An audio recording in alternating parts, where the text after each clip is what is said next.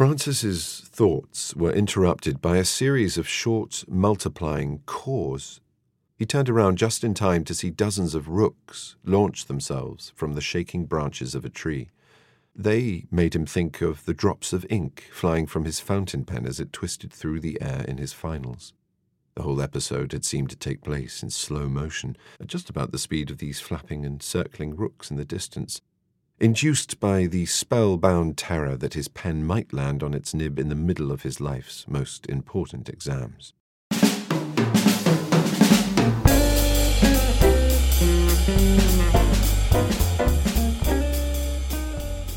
Hello and welcome back to the Vintage Books podcast. I'm Naomi, producer of the show, and I'm really excited to introduce a special audiobook extract for you today. From the author of the internationally acclaimed Patrick Melrose books, Double Blind by Edward St. Aubyn is a major new novel exploring some of the biggest ideas and most pressing questions of our times.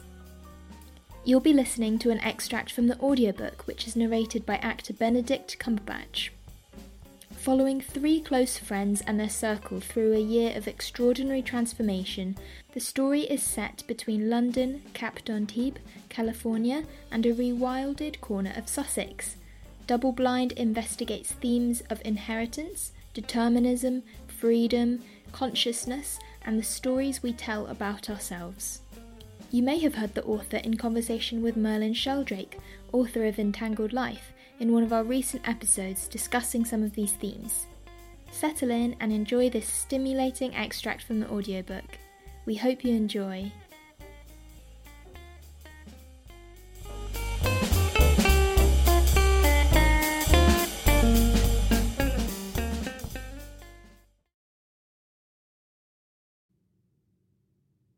Double Blind by Edward St. Aubyn, read by Benedict Cumberbatch. Part 1, Chapter 1. Francis ducked into the sallow copse that had sprung up on the land next to his cottage, pushing aside the pliant branches when he needed to and weaving through them when he could. As the slippery mud of the lane gave way to firmer ground among the trees, his tread relaxed, and his attention expanded to take in the October air, already cool, but still soft. The scent of growing fungus and sodden moss, the red defiance and yellow lethargy of decaying leaves, and the crows rasping in a nearby field. He felt the life around him and the life inside him flowing into each other, some of it in a tangle of sensation. When he touched the branch, it also touched him. Some of it in similes and resemblances, and some on the outer edge of his awareness, like a network of underground streams, or the pale mesh of roots under his feet, known without being seen. He felt this confluence of mutual life, although it was hard to hold in mind, was the fundamental background to all the sharp particularities that tried to monopolize his attention, like the robin that had just landed briefly in front of him, making him mirror the tiny abrupt movements of its neck, and then inviting him to follow the loops of its descending flight through the trees to the rustle of its arrival among the leaves. Each form of life was bringing its own experience into the world, sometimes tightly overlapping with others, like the purple emperor cocoon he had seen stitched to one of these sallow branches last May, sometimes briefly interpenetrating like the robin that had paused on a similar branch only a moment ago, and at other times radically isolated, like a streak of bacteria hidden in an Antarctic rock, but still embedded in its niche of whistling wind and perpetual frost. Later today, Olivia was coming to stay with him for the first time. It was a bold move for two people who knew each other so little, but neither of them had wanted to end the last weekend with vague promises to meet in a future of crumbling enthusiasm and growing diffidence. At the conference in Oxford, there had seemed to be some subterranean attraction that connected them before they were introduced. They felt something more like recognition than discovery. Olivia was certainly pretty. Her dark brown hair set off her pale blue eyes in an obviously striking way. But it was the clarity of the eyes themselves that got to him. He had the sense of someone who would not just hold his gaze, as she did when they first met, long past the fading smiles of routine sociability.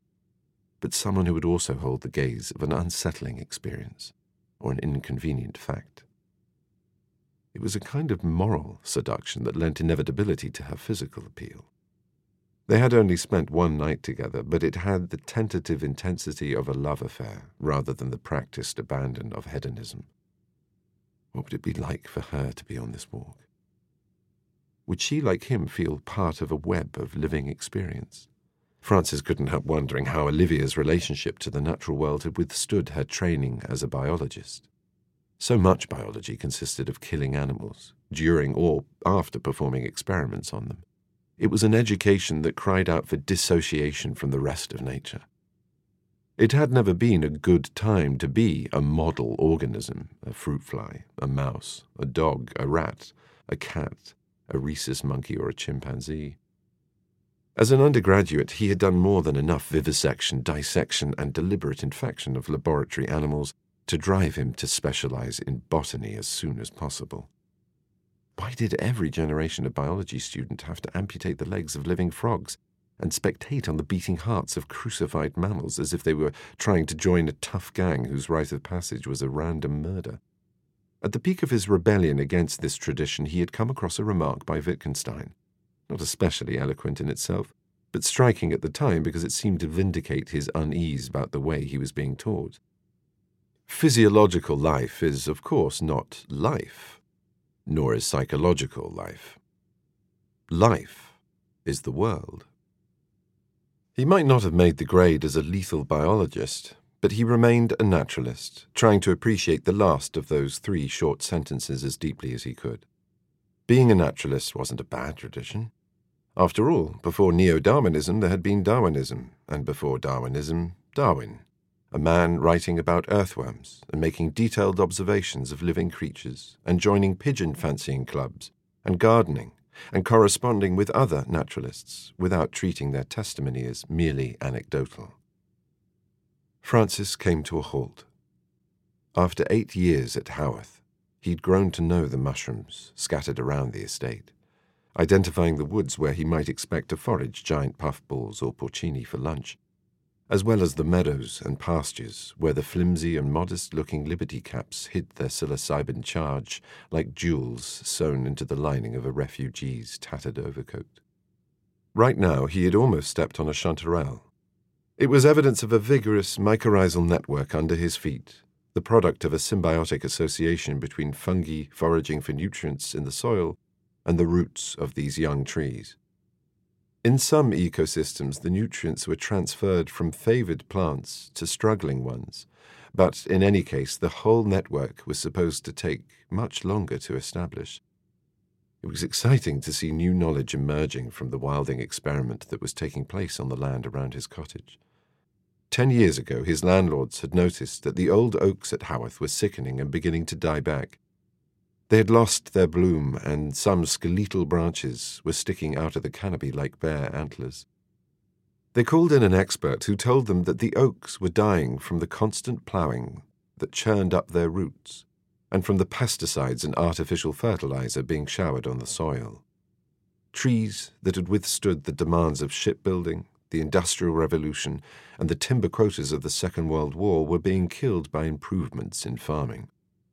George and Emma made the radical decision to abandon intensive agriculture and turn over their estate to wilding.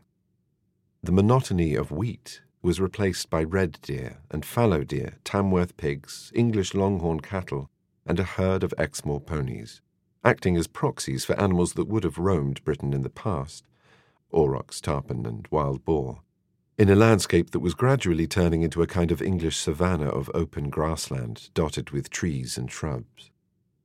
Frances, who had arrived at Haworth 2 years after the wilding began, was given the job of monitoring the resurgence of species and taking visitors on tours of the estate. He found himself living in a world of growing richness, a hotspot for nightingales and turtle doves, a place that might help save a species from extinction and where scientific knowledge was being advanced. The purple emperor cocoon, for instance, that he had seen ensconced on the branch of some scrubland sallow in the middle of a field, disproved the established view that the emperor was a woodland butterfly. Agriculture had simply eliminated isolated sallow before the observations were recorded in scientific literature. There had been one clear water pond on the estate in the agricultural days, less polluted by nitrate runoff than the others, where the rare water violet led its happily neglected life. Now the violet had spread to the other ponds, and radiating around them there was also a series of scrapes, shallow indentations made to collect rain. Sometimes in the early summer before they dried out, Francis had seen animals gathering around these ephemeral watering holes in a density that seemed more African than English. Deer and cattle drinking, ducks and moorhens swimming, swallows and dragonflies dipping, and the cries of nearby skylarks piercing the chatter of all the other birds twisting through the air above the water and the reeds.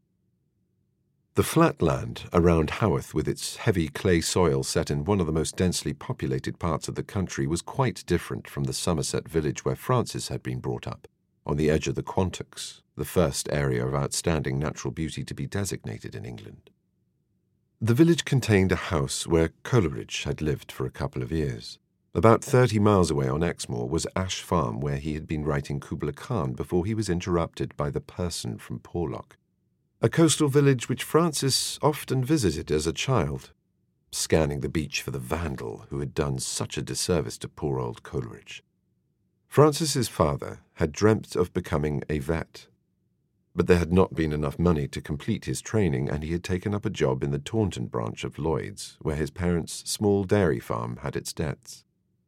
It was supposed to be a temporary measure, but between the mortgage and the costs of bringing up a child, there had never been time to go back to his vocation, and so he led his life as a reluctant banker, specializing in agricultural loans, which at least allowed him to drive around the countryside to visit clients who appreciated the astute and compassionate gaze he brought to their herds and flocks. Francis's childhood home was full of animals. The brilliantly intelligent sheepdog Balthazar, a tank of tropical fish, a tortoise slowly exploring the garden, and a nervous albino rabbit, Alfonso, who died by nibbling voraciously through an electric cable. Without sheep to work with, Balthazar practiced herding the hens that Francis's mother kept, until she finally asked his father to put up a fence between them. Although Francis was only 6, he was invited to help. His father took to the hammer with uncharacteristic ferocity, frightening Francis with his strange atmosphere. After a few violent blows, he apologized, explaining that the bank had repossessed a farm belonging to a family he had known all his life. They'd fought so hard to keep it, and he felt guilty about his failure to protect them. "Let's measure out the fence," he said in a calmer voice. "You can cut the wire." By Sunday afternoon they had completed the job. 6 willow stakes connected by 3 rows of gleaming wire, curving across the end of the garden.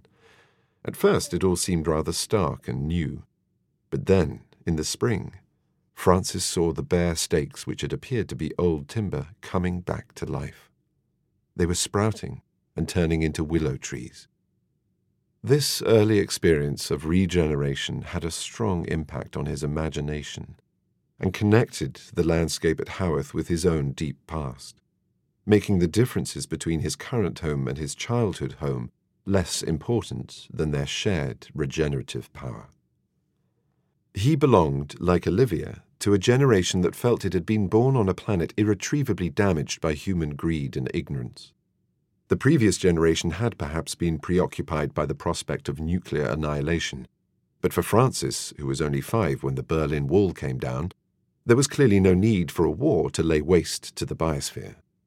All that was needed was business as usual.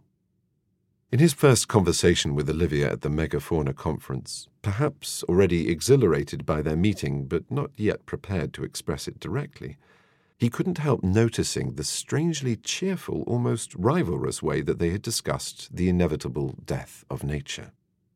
They agreed that the Anthropocene age was more likely to mark the downfall than the triumph of its brash protagonist. Or rather, that they would both be parts of a single event, like a property developer cutting the ribbon on a looming skyscraper that bears his name, only to be buried moments later under its tsunami of rubble and dust. He told Olivia that during his adolescence, the weight of ecological doom was sometimes so great that he had felt the pressure of misanthropy and despair. When he read that the acidification of the oceans through the absorption of excess carbon dioxide would lead to the loss of 30% of marine life, the scale of the crisis invited a sense of impotence equal to his sense of horror. He felt that if each soldier killed in a war deserved to have his name inscribed on a monument, an entire species wiped out by hunting or the destruction of its habitat must deserve to have its name recorded as well. After admiring endangered species in captivity, a hall of extinction would provide a solemn and natural finale to a day at the zoo. In his early 20s, the antidote to his sense of dread was to join other eco-warriors in clandestine operations, releasing beavers into Devon rivers in the middle of the night. The excitement and camaraderie were sometimes outweighed by an angry assumption that the rest of the human population was made up of consumerist zombies who regarded nature as little more than a recreational facility, a virtuous alternative to watching television on a cloudless afternoon. In Francis's experience, ecological angst was in fact almost universal, but most people found it hard to know what to do, other than eat and drink around the clock in a conscientious drive to fill as many recycling bags as possible. Transformation taking place around him. The paradox of forcing a landscape to become wild was no longer a paradox in the Anthropocene age, which was bound to reverse man's absorption in nature's rhythms and force nature to mimic favorite human narratives. Wilderness, after being exiled from paradise, could find salvation in national parks and conservation areas. It was too late to let it be itself, but it could be legally exempt from exploitation, placed beyond the reach of utility, and, as a place of outstanding natural beauty like the Quantocks, acquire some of the glamorous self-justification of art. The lost paradise had, of course, not been one of bloodless harmony, but of self-regulating abundance and predation, before the devastating advantage of machines fell into the hands of a single species. The passenger pigeon, once the most numerous bird in North America and perhaps the world, with one flock observed as late as 1866, a mile wide and 300 miles long with 3.5 billion birds in it, was extinct by 1914, without the assistance of an asteroid or an ice age. In the Yellowstone National Park, the reintroduction of wolves had rebalanced the entire ecosystem, breaking up large herds of grazing animals, keeping elk away from favored pastures, leading to the regeneration of aspens and cottonwoods, and to an increasing number of eagles and ravens which were able to feed on the carcasses of wolf kills, and so on. A trophic cascade, correcting the extermination of the wolves initially endorsed by the park authorities. Wilderness enthusiasts argued for the reintroduction of wolves and lynx in Scotland, but they ran up against the opposition of livestock farmers and sporting estates. Instead, 100,000 deer had to be culled each year to prevent them from overgrazing and impeding forest regeneration. Wilding was not a fantasy of returning to primordial land, emptied of traffic and filled with extinct species, but an attempt to understand the dynamics of an unmanaged landscape and relaunch them in the modern world. One reason Francis had gone to the conference was to look into the historical question of how ecosystems had achieved equilibrium in the past. Had Britain been an almost uninterrupted woodland before the dominance of human influence, the need for fuel, building materials, and agricultural land, or had megafauna prevented the emergence of unbroken forest by knocking over and trampling trees together with smaller animals that inhibited tree growth by damaging bark and feeding on saplings? Fascinated as he was by the rival visions of ancient wilderness presented at the conference, Francis soon found that he was even more fascinated by Olivia. On the second day, they drifted away from a discussion group dedicated to portraying the life and environmental impact of the giant sloth before its extermination by Native Americans, or murderous newcomers from the giant sloth's point of view, and started discussing their feelings for each other instead. Catching up the next day, Francis was relieved to hear that the conference had come out in favor of the kind of landscape that was emerging at Haworth. Francis's thoughts were interrupted by a series of short, multiplying caws. He turned around just in time to see dozens of rooks launch themselves from the shaking branches of a tree. They made him think of the drops of ink flying from his fountain pen as it twisted through the air in his finals. The whole episode had seemed to take place in slow motion, at just about the speed of these flapping and circling rooks in the distance, induced by the spellbound terror that his pen might land on its nib in the middle of his life's most important exams. The association was so strange, but so intimate, showing his imagination and memory were forming their own combinations in parallel to the guided tour he seemed to be compulsively preparing for Olivia. Her train would be arriving in a few hours, and it was time for him to head home to change the sheets and get the remaining ingredients for dinner. He had come to the green lane that had once been used by drovers to take sheep and cattle from the South Downs up to London for sale and slaughter.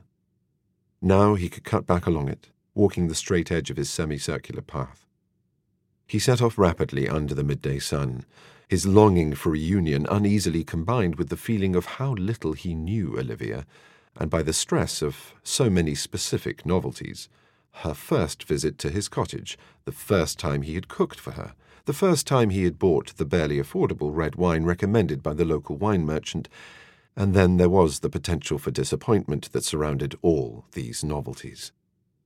Francis stopped for a moment, interrupted his anxiety, took in his surroundings again, and burst out laughing, realizing that everything was perfect just as it was, and that it couldn't be improved by speculation.